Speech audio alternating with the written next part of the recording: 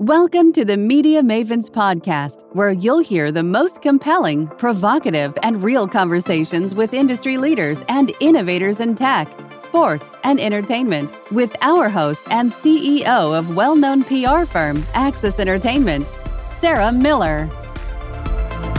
Hi, this is Sarah Miller and Marjorie DeHay with Media Mavens podcast. We're here with our good friend Brian Seth Hurst, CEO of Storytech Immersive, and one of my favorite humans on the planet these days. Hi, Brian. Hello, you too. You've been chasing me for over a year. And a year and 1 month. To ask you how you were doing, and now I'm doing this. So actually, we hit our 1 year anniversary in September with the podcast. And actually, Marjorie and I were at a Dodgers game. On the same day that we were playing. Way to celebrate. Well, the same day that Margie wanted to go to this thing because one, there's preference. Hello Kitty night. We got cute little ski hats. We were playing. LA was playing the D-backs. I'm an AZ girl. Arizona's home. And it was on the anniversary of our podcast. So I thought it was fitting. And we told the story through social media, which is why I'm excited to have you on here because you're so well known in the digital and tech industry for storytelling, utilizing VR, all the immersive technology. So I thought it was such a good time to have you on, Brian, because given everything the past year and a half, like we just talked about this before we were on the podcast, like life is a story. It depends how you tell it. And so many people are adapting and embracing, leaning into tech because of COVID. And, podcast came out of this. We leaned into tech and now we have this podcast. So we want to chat with you about what are some of the best ways to tell your story to reach an audience? And I'm not talking, hey, let me push out a product, crank it down your throat. I'm talking about to inspire, motivate others by using text. And we have so much out there. I've been a writer for as long as I can remember. And when you're a writer and you're creating a story world, which is the way I look at things, and there are many ways to create story worlds. Look, Star Trek is a story world. The Bible is a story world. Christmas is a story world. But the thing is, when you're writing a story, you really, you ought to have Suzanne Dunn on. That's just a thought for her new book, which is The Anatomy of Desire, because that is a brilliant immersive audio story. Anyway, you want to create a story world and you want people to be in your world. You want them to enter your world. You want them to experience it.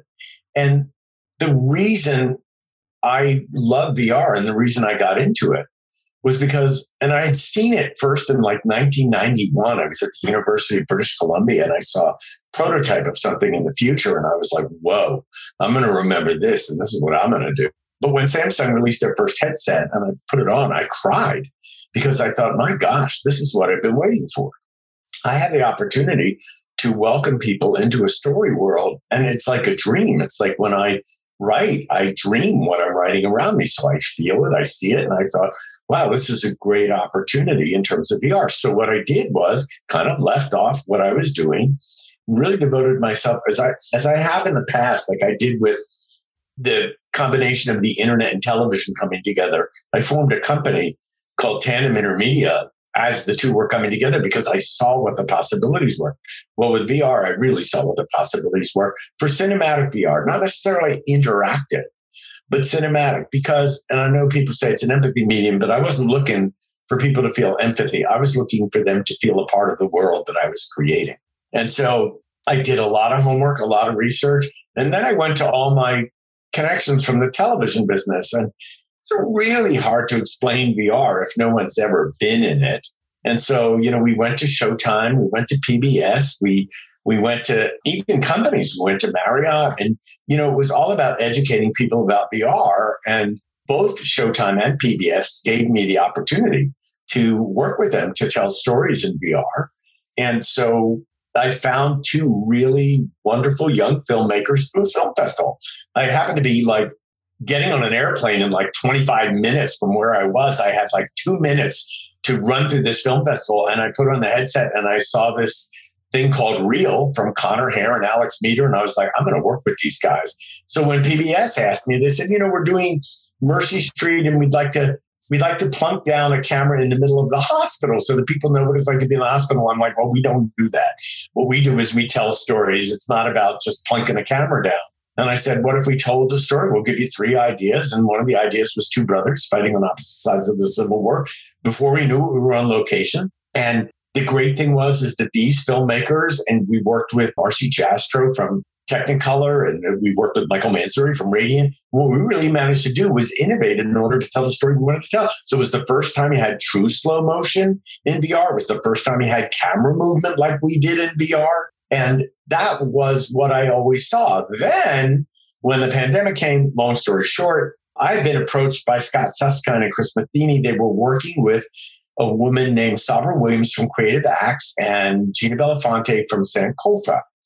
And they had a program already in place to use storytelling to help the incarcerated tell their own stories and deal with the trauma that they had been through.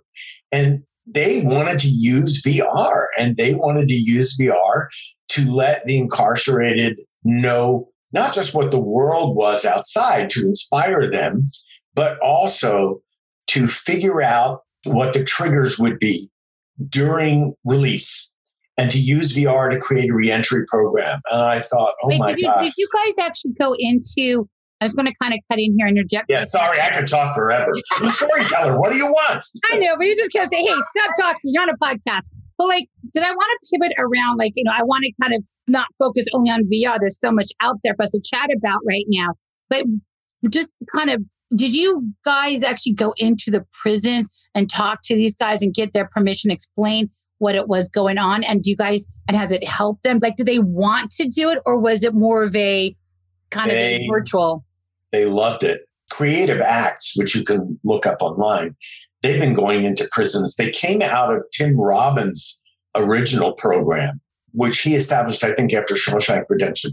But they wanted to go in and teach writing and acting to the incarcerated. And so when they came about this, they said, well, we're going to have a couple of days with people who are formerly incarcerated to interview them to find out what triggers them in the real world. And then we'll create a pilot program, which will go to, they were already working inside the California Department of Corrections and Rehabilitation. We'll go into a state prison, which happened to be a level 4 maximum security unit, and work with the prisoners and have them see the pilot and have them see how they reacted. They loved it. I took my breath away. I've never had such a profound experience of human beingness in my life, listening to the stories that these gentlemen were telling about their lives and their experiences.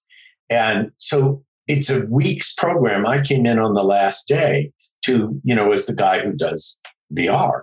And it blew me away. So yes, the answer was we consulted with formerly incarcerated before we went in. Gina and Sabra created the program. We filmed in December. We had this very, very short window when suddenly things were open and then they were closed again.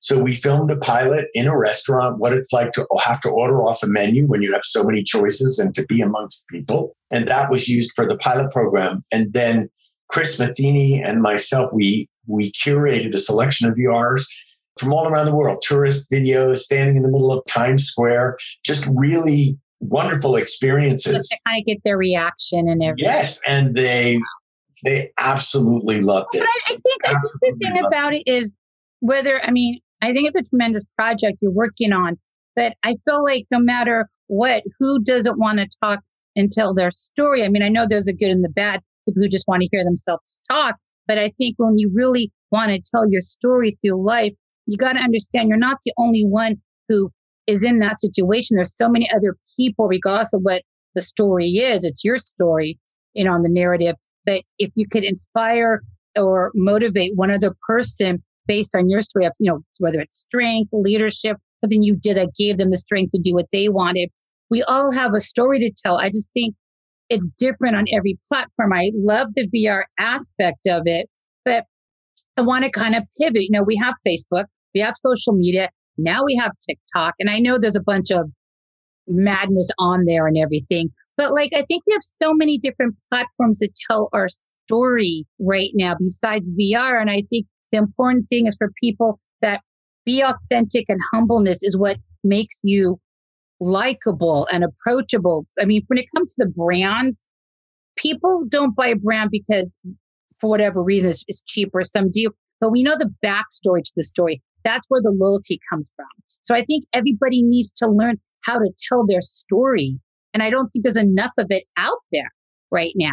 You know, when you talk about, there's so many levels. You have professional storytellers who are trained in craft and story arc and building worlds and characters. And then what you're talking about on a social media point of view, those are individuals telling their stories and actually, in my experience, branding themselves.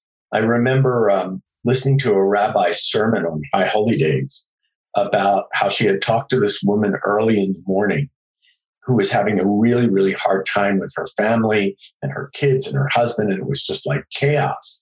And she was kind of reaching out to the rabbi. They were friends. They were just talking.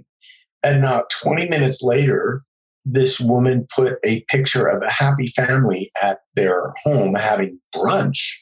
And the rabbi's point was, that's the story she wants you to see and not the story she probably wouldn't want other people to know. That's perception is reality. And but the rabbi's point was, if you need help and you're not telling the truth in your story, who's going to be able to help you?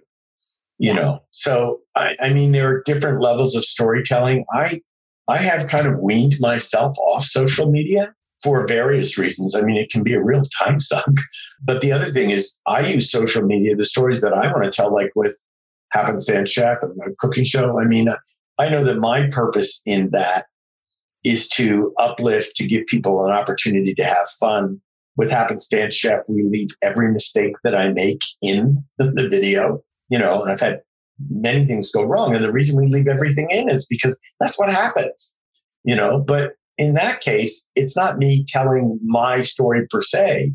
It's me cooking and telling you the story behind the recipe, or telling you the story behind the mixer or the pots and pans that I'm using, or the essential kitchen tools, which have been handed down in my family.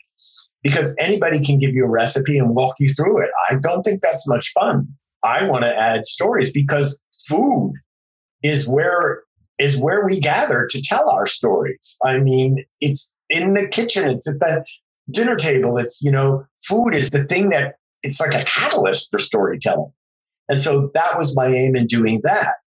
But I think knowing what story you want to tell, if you're a professional storyteller, like the stories that I look at telling, I've been asked to produce things that don't resonate with me, and I say no. I mean, it could be a great story, but I remember someone coming to me to produce a reality television show, and I felt that it would do so much damage to this family that I actually declined. And they was like, I'm sorry, I don't want to see your kids' lives ruined by reality television. Yeah, so, I think, and I know I actually Mags and I hit you at the same time, so I'm going to kind of let you interject, right? Well, I do think that's very interesting, what you were just saying about mental health, social media, telling one story when the story's not accurate. And I know that you've done like so many amazing things throughout your career. One of the things that I wanted to touch on was, if we look back in your career, like how you really told stories across multiple platforms. I mean, you were the founder of the True Cross platform. So maybe you could talk a little bit about how you came up with that concept and how it really evolved to what we see today in terms of people using multiple platforms to tell their story. You're the godfather of storytelling, Brian. I don't think so, but okay. It actually was a brand story. It was in the beginning. I was working at Pittard Sullivan, and I was the head of Convergence or Convergent Media. It was a long time ago. It was 1998. And TV Guide wanted to do a rebrand. They had been a magazine and they'd been a television channel. And so I got to be the strategist on it. And the idea was, well, how do you maintain consistency of brand and experience across platforms? How are you going to tell the TV Guide story? And so, I mean, we created a whole brand architecture that would work across multiple platforms.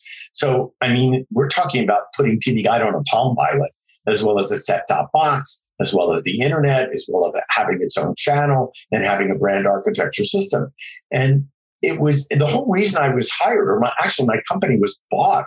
Tandem Intermedia was bought by Pittard Sullivan, was because we understood the synergies back in 98 between the internet and television. And so that multiple, and I never used the word transmedia. I hated the word. I still don't like the word. But the idea that you want to go to where the audience is living, that was the whole strategy behind that for me. That was my phrase, which was go to where the audience lives. And so depending upon the demographic and the psychographic and all that data that we had, what story were we going to tell and how were we going to move people from one platform to the other? And I think that in 2010, which is all those years later, when I worked with Tim Kring on Conspiracy for Good, I mean, that was cross-platform storytelling. And to get to produce that and to work with Tim was an honor and it was thrilling. And we worked with Nokia. And the idea was, it was a story, The Conspiracy for Good was a story that started out online and on mobile and then burst into the real world and made London the playing field over 4 weekends in a month, where people went and they tried to solve this mystery. And Tim, being the storyteller that he was, he knew exactly how to create that story world. And then what we did was, it was more than an alternative reality game because it was so cross-platform. And the whole point was to do social good. The whole point was to raise money to build a library for real in Chautauqua Village, and to also distribute books to kids who couldn't afford them through WeGiveBooks.org. And we did over 1 million users and 10,000 books and the library got built. So this was like, boy, real social action. And this was before, it was kind of same time around Tom's Shoes, buy one, give one. And so I called it social benefit storytelling back then. But yeah, it was going to where the audience lives, using the platform for what it did best. And in this case with Nokia, it was using augmented reality to have people hold their phones up and get clues so they could go to the next place. It was brilliant.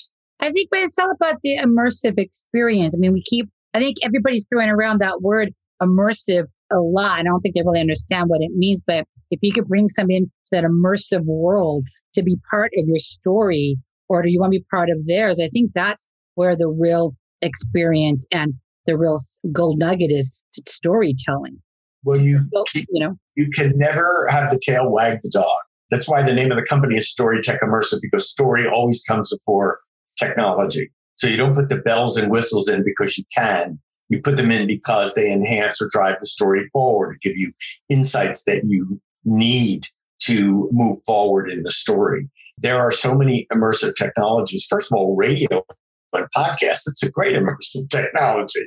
Radio was the first immersive technology with all the sound effects and people gathering around their radio and listening, in terms of immersive broadcast. But now, you have the word, and this just fries me on some level, that Facebook is trying to co-opt the word meta and metaverse. I'm sure I'm not the only one that feels that way, because the metaverse has been around since Snow Crash, since the book. And so now when you look at it, technology, this whole last 2 years has let people know that technologies are the tools that they can use to tell their stories, but also the tools that they can connect. But they're also story worlding tools. So a metaverse to me is a story world. And there will be entertainment in the metaverse. And you'll be able to own pieces of that metaverse like you own real estate.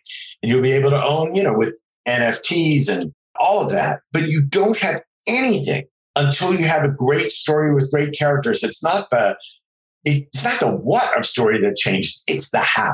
It's how technology is used, much to your point in the opening, Sarah. It's how technology is used to tell those stories. And so you could have Dome as an immersive technology, but you have to create for that medium to the max. You can have virtual reality. You can have augmented reality. You can have, again, this is why Anatomy of Desire was so great, because that audiobook made me feel like I was sitting in the courtroom, like I was in the gallery, but also it was so well written and it was such an amazing story. And it was using a format that was brand new. And I'm not going to give that away. I'm just going to say, and I earn nothing for promoting them, but to go get, it's by L.L. Dorn and it's Anatomy of Desire, and I would get the audiobook. But yeah, I think using each platform as a set of tools, it's like having a paint box with a set of colors. People don't realize how important sound is in any medium. Storytellers in VR, sound is like the forgotten thing.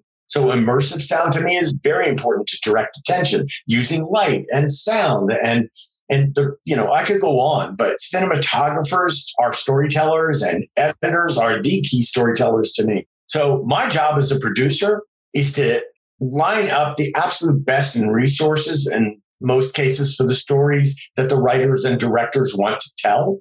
It's not that I don't kibitz and get in and give feedback on scripts and things like that. But my job is to give them everything they need to tell the story they want to tell and get out of the way so they can tell it. I am the go-between between the network and the financiers and whoever, because I want to shield my storytellers and my directors from bullcrap. So I will deal with the network. I will deal with the executives. I want to make it so that they can tell the story that they can tell. And the best producers to me are the people who can assemble the absolute best people that are right to tell that story. That was a long answer. I have a question for you. I mean, not to go political on you, but and I'm so tired of hearing people drop metaverse to make them sound like they're so important and up to speed. It's just the same stuff that we all work in, the tech space. I mean, Zuckerberg wanted to call it the metaverse. All he wants to do is leverage out and advance and innovate the VR on Facebook to have a more of a virtual experience. I mean, and I think there's a good and bad to social media in general. I think a lot of social media, Facebook, for example, Instagram, like we and Margie talked about, people are posting things that aren't realistic. I get the little bunny ears on, what's the one that we always do? The bunny ears on Snapchat.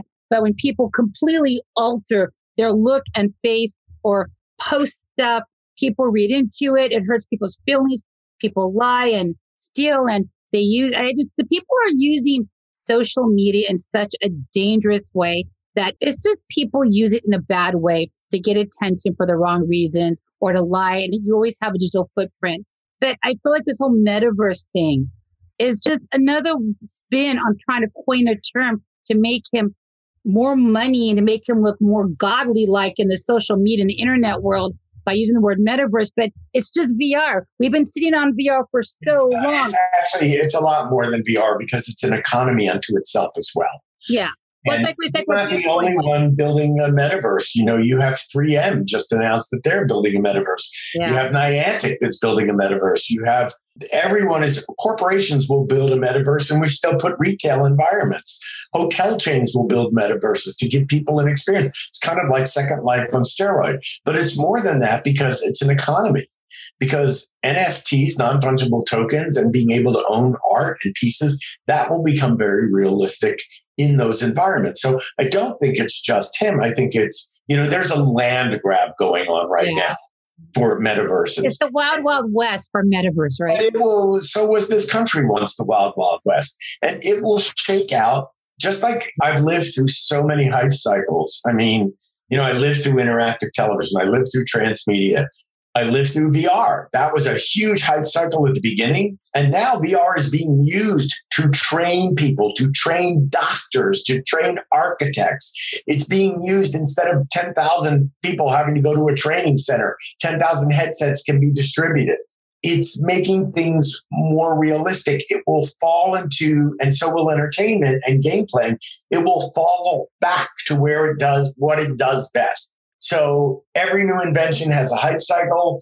Everybody tries to figure it out. Everybody tries to give it a language, the language of VR. Everybody tries to get a set of rules and best practices. My whole thing is when there's a rule in immersive technology or immersive storytelling, I try and break it. I try and break my own rules because I don't want to be limited. I want to still be able to discover what more you can do. So the metaverse will find its way. I just want to go back to your point, Sarah.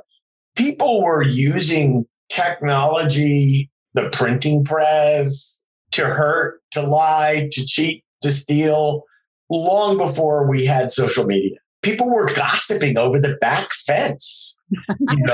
This is human nature. And unfortunately, it can be magnified and it whips it. What is it? A lie travels 100 million times faster than the truth. And yes, it amplifies. I think that's what we're looking at. We're looking at the amplification. One of the big questions I have in the metaverse, because I'm looking at the metaverse as, of course, a storytelling platform and a place to tell new stories and a way to tell new stories, and not new stories, old stories, new ways. But I think there is always going to be nuclear power for good or for evil. And there are always going to be those tools that people will use in different ways. One of the issues I think about with the metaverse is governance. Well, this country, years ago when I was running for office in the Television Academy, John Landgraf said to me, well, I think the Television Academy, not unlike these United States, might be ungovernable. And the truth is, this country is ungovernable. Really. I mean, anything is ungovernable. So you look at Facebook and you go, oh my gosh, they were unable to regulate what was going on there. How will they govern a metaverse? And then there's the other little things like interoperability. How can you go from one metaverse to the next? Because maybe Facebook won't be the only giant metaverse there is. Whenever there is disruption, there is always the opportunity for something new, some new company, some disruptor to emerge. Facebook was a disruptor. Now they're institutionalized. Who will be the next disruptor? And will it come in the metaverse?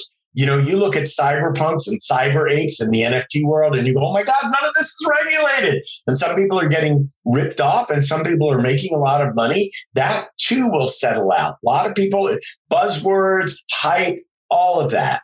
This is why I try and stay kind of relaxed now, because I learned my lessons in the past. There's a lot of money to be made in a hype cycle. But you know me, Sarah, for a long time. I've never done anything for the money, because early in my life, when I did stuff for the money, I got burned. It was all the wrong reasons. It never worked out. Well, you do it now for the passion and the cause to better somebody else. And I think that's the power of storytelling in its truest format. The heartbeat of it is being authentic and doing it for good. And I'm not ripping on the metaverse and bad people. There are so many industries that Marjorie and I have dealt with just recently, the past month or two, for another company that we're like, oh my God, they're making billions of dollars a day, but it's like the Wild West where they're so easy to do harm and to steal and to hide monies and micro dollars. And it's just, we have this podcast, Global News Watch, under Media Mavens podcast that Marjorie and I are co-hosting with one of the top military intelligence. I'm going to mess up Nick's title, aren't I? Military intelligence, security and defense for the military CIA. He's one of ABC's top security analysts, the most badass human being we've ever met. And one of our previous podcasts with him, which we drop every month, was the drone. We use the drones, how everybody loves drones. And I love the hyper circle that we're talking about. But it's, to your point, Brian, we're looking at how great technology is. There's always good and evil to both sides. Look at what's going on with these drones. Is Iran or Iraq? Remember we talked about that? Yeah, that went auto. Like there was a drone that actually killed somebody without being programmed too. It kind of it's the Skynet of the world, but it went off. It just used artificial intelligence and it took somebody out. It was a huge story 8 months ago. And that's where they're going. Government's using it. It's just technology's technology. And I think there's so many hyper circles that we know so many people that are an expert in this when it's all hyped up. And then when the next hyper circle comes around, they jump to that topic. And then the next one. I always worry about anybody who declares themselves an expert. I feel I'm an expert. I'm like, I know exactly what I've done. It's so funny. Talk about storytelling. I've talked to all these people. Oh, well, I was in AR, VR. Then I was in crypto, then Bitcoin, now metaverse, then I'm like, what the hell do you actually do? Because I'm so boring because I've done the exact same thing for 14 years. Public relations and experiential marketing and PR. Go-to-market strategy. My story has not changed. I think since I met Marjorie, law for digital mobile and producing. I feel like when we talk to so many people and their stories change, talk about storytelling, I got the same story. You know what? I just think if I may wax philosophical for a moment, I think sometimes fear is the motivating factor for people. Life can be a really wonderful place when you have nothing left to prove, when you don't have anything to prove to somebody, or you're not doing something for acceptance, or you're not run by ego. And we all have egos and they're very necessary. I'm not saying don't. But you never run your business. I've been quoted in articles I've been in books. My big thing that I always lead or end with when I do interviews and shit, never run your business by your ego. It's never going to end well. Right. But what I'm saying is you may be conscious of that, but other people who are trying to make their way in the world or make their fortune or make their name for themselves, they may first see an opportunity in VR, and then they may first see the opportunity in crypto. I mean, I could be accused of jumping from platform to platform, but I see every platform as a storyteller. So in my context, it's like, how can I use this to tell a story? But I think fear is such a motivator, even if people don't know they're being motivated by the need to prove something or the fear that they won't be accepted. And so I always look and I always say, well, whether they say something or not, or whether it's obvious or not, what is the motivation behind this person? What is it that they're doing? And, I had a real interesting come to Jesus moment, as you would say, with a person that I'd been friends with for many years who had done some harmful things and basically apologized to me and then told me what he had learned from those experiences. And I just thought to myself, wow, this is something I never would have expected. But I know that that person faced their fears in life. And that's what enabled that sort of moment of, well, let me go to Brian and let me talk to him about this and explain. And, it's incumbent upon me to operate from a place where I'm at least willing to forgive, even if I can't forgive in that moment. So I think a lot of the things when people move from job to job and there's a lot of hype and social media amplifies that hype. Like some of the stuff I read, I might go, oh my God, that person seems so lost to me. But then I think, well, you know what? They're on their journey. They're on their path. They're on their story. They are learning from what's happening to them. And whether they get the lesson or they repeat the pattern 10 times till they get the lesson, that's not up to me. I'm not here to teach anybody. This is why I have a hard time with gurus and people who preach. And let's go right back to storytelling, Sarah. If someone shares their personal experience or their story, I'm into it. But if someone's preaching at me, I'm gone. So when you talk about authenticity and people who deem themselves as experts, I would love to hear the story of how they ended up where they ended up. What was the reason they chose to get into that business? What attracted them to the NFT business? What attracted them? What is their motivation? That's what I want to know. And so, Marjorie, Sarah, we all know a lot of people who are, what do they call it? Hot air balloons. And yet their behavior may be bad, but I choose this point of view that the person is not bad, the behavior is, so that I can see some sort of goodness. I've worked really hard in my life to get to that point because without being too maudlin, I was abused as a kid. And so coming out of that environment and having to protect yourself and shut down and then finally, and expect to be hurt and expect to be abused because that's how your world was defined. Now come out of that space and to realize just the fear. And I have to tell you, it takes an awful lot to forgive an abuser. And that has given me a really unique perspective on the world. And so when I get upset about things right now, or I read about somebody doing something that I think has less integrity, or, how did they get that? Or my next question to myself is, okay, you know what? Keep your eyes on your own work. And that's why social media, if I'm inspired by social media, that's great. But if it distracts me from my mission or doing my own work, that is not so great.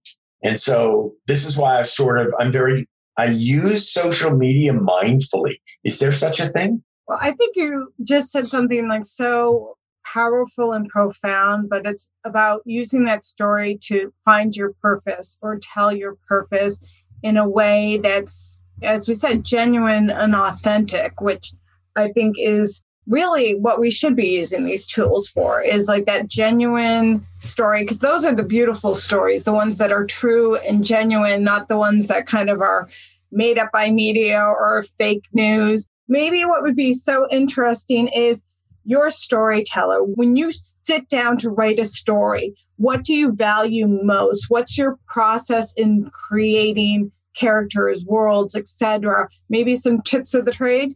Wow. Well, Allison Norrington and I do a podcast as well called The Story Hour, and it's video and audio. And today we had Catherine Clinch on, and she was showing her mind maps for the way she writes stories. And it was brilliant, but so very alien to me because I've never used index cards. I've never done any of that. I've just written and written and written and written. And I think when you're getting away with something as a writer and you go, well, that's not good enough. I think you kind of know.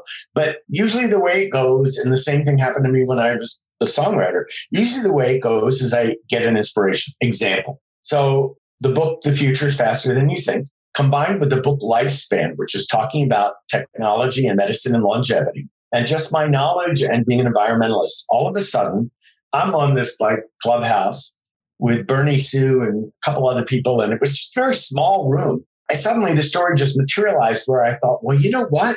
What if the longevitists, they were about people living longer. They want the establishment to recognize them. The establishment is the enemy for them because it's the medical establishment that doesn't believe in what they're doing, blah, blah, blah, blah.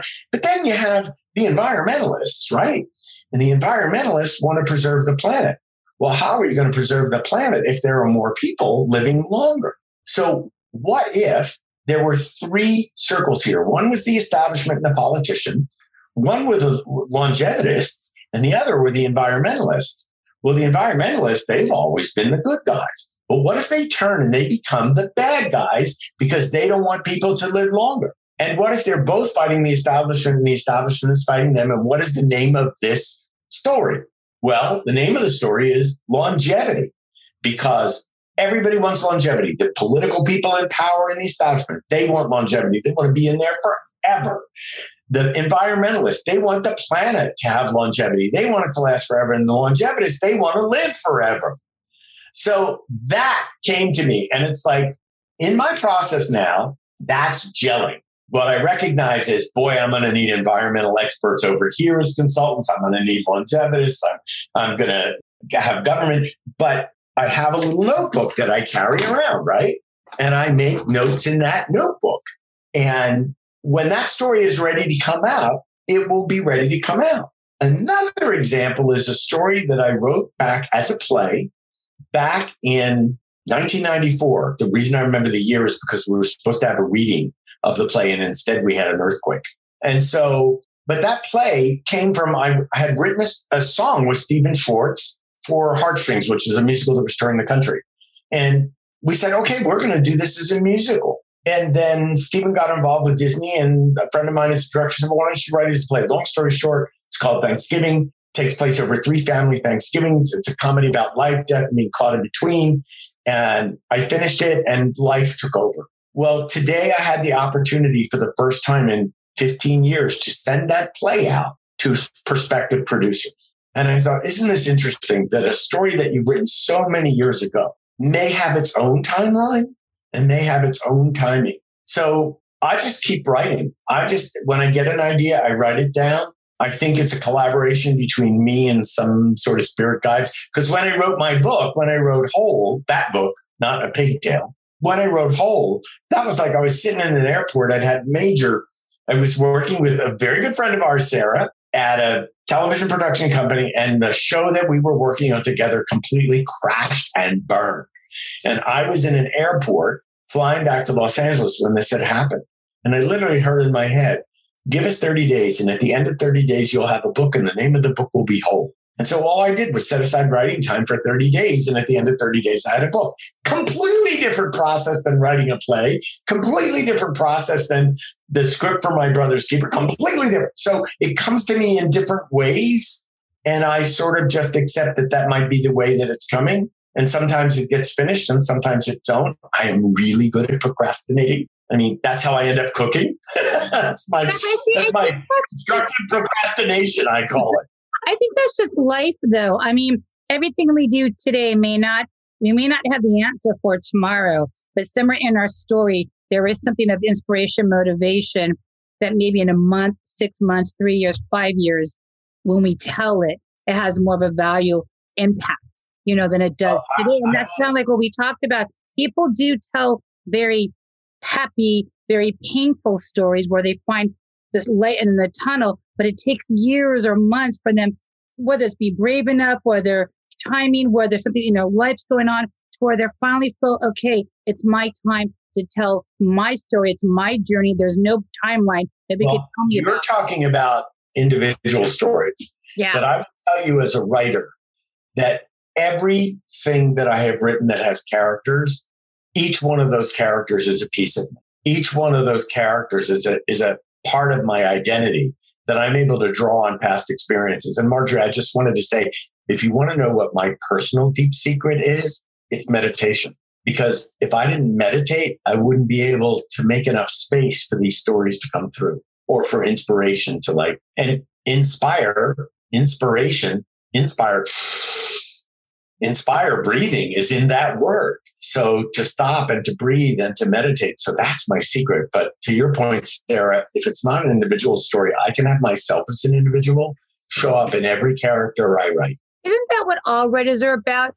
Whether from movies, a sitcom, everything across the board. They're not just, unless you're super creative in the horror genre, which is a little bit scary if you apply the horror genre to this conversation at this point. But everybody brings out characters that has a piece of them that they want to be, whether it's from fear, happiness. They've always inspired to be. Every character in every story, from virtual to big screen, small screens across the board, there's always pieces of you in every story, every character at some point in your life. And we're hoping the horror genre isn't part of that conversation, right? Because I just want to reference that. I've experienced enough horror in my life that I would prefer not to write horror stories. But I wanted to add something to that because I look at the characters, like when I was writing Thanksgiving, I think I inherently asked myself, what if? So I had the story of Thanksgiving takes place in 1991, actually. And it's the story about twin brothers. One is gay, one is straight. One is dying of AIDS over those 3 years. Well, that is based on my own experience of working within the AIDS community. The parents are based, in a large part, the mother is based on my own mother. The father is kind of an amalgam of different fathers that I would imagine or had experienced people who had been father figures to me. And then I said, well, what if there were brothers? What if there were twin brothers? One was gay and one was straight. What if the parents had been divorced? What if when the mother remarried, what if her husband had died? What if? And all of a sudden I have this extended family of the brother that's sick, his best friends, his straight twin brother, and he has a different girlfriend every Thanksgiving until the final Thanksgiving when the nurse that becomes Danny, the main character's nurse, when he falls in love with her. So there's a gift out of this person being sick. And then there's a monologue at the end that has not changed since the very first draft of the play, where Danny is leaving the world. And so he's leaving this video behind. When we did the first reading, I forgot to take notes. I cried so hard during the play and laughed so hard during the play that I forgot to take notes. But it was based on what if. Well, what if? And I'm going to tell you one experience, and Marjorie, I think you'll love this. I was riding on a train, and it was the end of Act 2, and there was a call from the hospital to the Thanksgiving dinner. And they said, oh my God, Anne is just the best friend, and Danny are at the hospital. And then the act ended because I had to go to dinner. And so I rushed and I ended the act. I got off the train and went to dinner. And I said at dinner, I have no idea what's going to happen. I don't know, because eventually the characters tell you what to write. You live in them and they live in you. And often I go through postpartum depression after a story is done because I miss the world that I've created. Long story short, you come back and at the beginning of Act 3, it's Anne that's in the hospital and she has slipped on the ice and broken her arm. And it's Danny, you think, because he has AIDS. It's Danny, you think. And it's Danny that has to take care of her. And that was a total surprise to me. And then in the end, in the third act, there's the juxtaposition because Anne is finally, after many years, finally having the baby that she wants so much. And at the same time that Danny is experiencing the pain of dying, she's experiencing the pain of labor. And that juxtaposition may sound trite the way I'm telling it right now, but I have to say, in a woman named Jenny Sullivan, I had an absolutely wonderful dramaturge, and that juxtaposition works really beautifully because you see the beginning of life and you see the end of life. And that's what the play is about. It's about life, death, and being caught in between. And so it all came from what ifs. Wow. And I love the what ifs because that's like a sliding doors. That's even Marvel's doing the what ifs, but it's that point where everybody looks at their life and they're like, what if I didn't meet that person? What if I didn't, go to that event? What if I didn't do this? And there are so many what ifs. And what if there are so many positives to be drawn from a negative experience? That's where the storytelling comes in. I mean, they always say what art imitates life or life imitates art. So when you look at the good or the bad, you got to kind of look back. Well, wait, there was something about what I saw or experienced that I brought to life. Okay, this is really cheesy as we wrap our podcast. The what if, because I'm like a what if girl, and some of my friends and my sisters get so mad when I have to make a big decision. We are not playing what if, Sarah. We're not. I go, no, we're all about what if. We all three live in Southern California. Stupid, cheesy ads. There's always a if, like to what you guys are talking about. There's always a positive out of the if. We're all about the if. Notice California has an if in it, and we all live in Southern California. I don't think that's cheesy at all. It wasn't. I thought you were going to ask me. California. Where's your what if? Go to California to find your what if. You know what? I was so motivated to move to California. I was sitting in a movie theater in New York. I was watching 10, and all of a sudden I heard, it's time to leave. Go to California. I literally heard that in my head. And so I sold my apartment, had a party, gave away everything I owned, got in my Honda Civic and drove to California. So that was my what if. I was convinced I was making the mistake of my life by the time I hit Chicago, but I kept going forward. There was one other thing I wanted to add. You know, I'm a coach for authors. I'm a book coach and sometime editor. And what I have discovered is that the authors that I have worked with, I'm constantly saying, I need more of you. I need more of your experience. I need you to share more of you. Now, these are nonfiction stories that these two authors I'm talking about are telling. And I said, I need to know how you felt about that. I need to know what your initial impression was. Did that make your skin crawl? Well, yeah, it did. Well, then why don't you tell me that in the book? So I'm constantly asking writers for more of them, even if they're writing fiction. I need more of you in this. I don't need you. It's the difference between someone living an idea of a relationship and really having a relationship, you know? It's that kind of stuff. It's that authenticity, Sarah, that you are talking about. So it's like, if you're a storyteller, you're going to have to go through emotions. You're going to have to share the deepest part of you if you want to have a quality story. I freaking love Wes Anderson, and I just watched French Dispatch. And I thought to myself, oh my gosh, that is so brilliant. So many colors, no wonder every actor in the world wants to work with this director, because even in the craziness that he creates, there is this thread of authenticity that is just beautiful. And I can find the same thread of authenticity in the morning show, where the writing and the directing, it's all beautiful and brilliant. I think when people are writing their idea of something instead of writing the something, that's where things go wacko. I think that's a good note to end the podcast on. This has been a blast. I'm usually the interviewer, so to be interviewed is I love that. It's great fun. I'm learning some lessons as an interviewer here as well. Everybody has a story to tell. And one of the things I love, I mean, besides all the obvious about having my own podcast, is I'm just meeting so many people who have such beautiful stories to tell, or tragedies they were able to pull the inspiration from sports, tech, entertainment. And it's always good. And people say, oh, well, you know, everybody has an opinion, but I love having this girl as my co-host, because I think you need difference of perspectives to make you look back and realize, you know what? I should have seen it that way. I should have thought about it that way. So I just love that we're here to tell the story. And that's the reason why we did the podcast. Well, I was on your butt 12 months ago, and I was on Marjorie's but last year, and then life happened. I swung her back in, because we are giving you a platform and a voice to tell your story. I think that's why being in PR, I created Media Mavens. I'm giving you another platform to tell your story. And that's something you didn't ask me. I told you to what I was doing, and that was great. I never know how to answer that question at parties. So what do you do? Or what are you doing? Life. That's what I'm doing. I'm doing life. I'm doing, okay, maybe one day the shiny bauble attracts me, and so I'm doing the shiny bauble.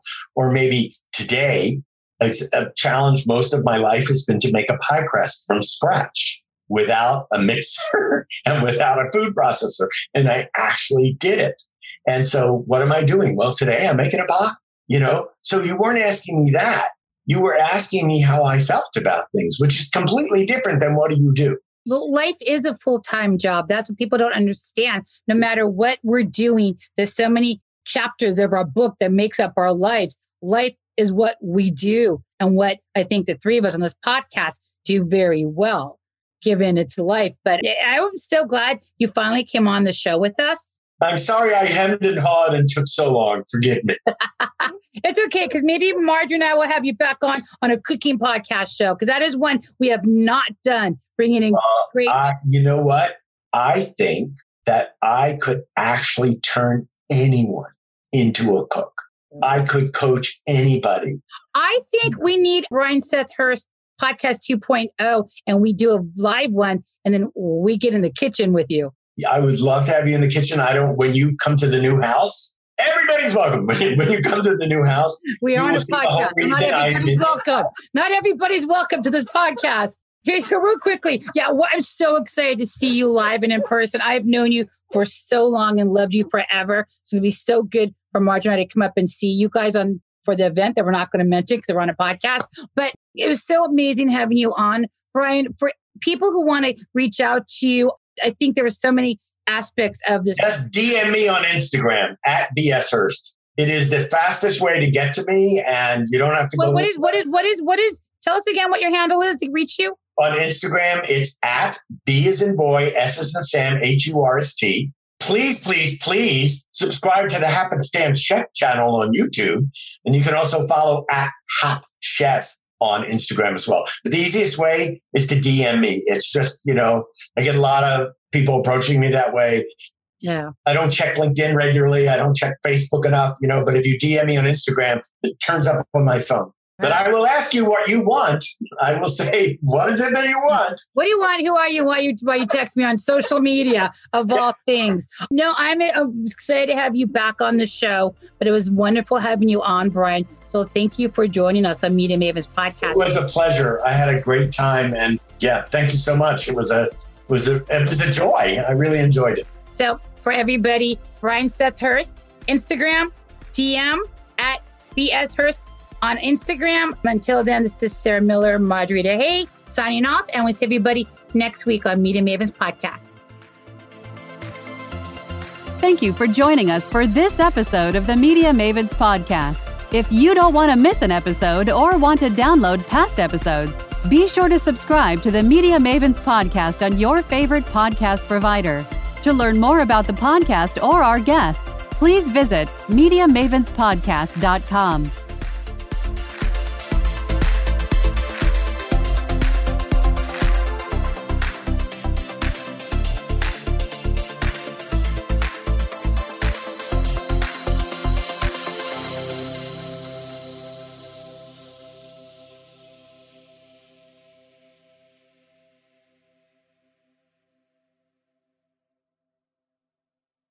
This podcast is a part of the C-Suite Radio Network.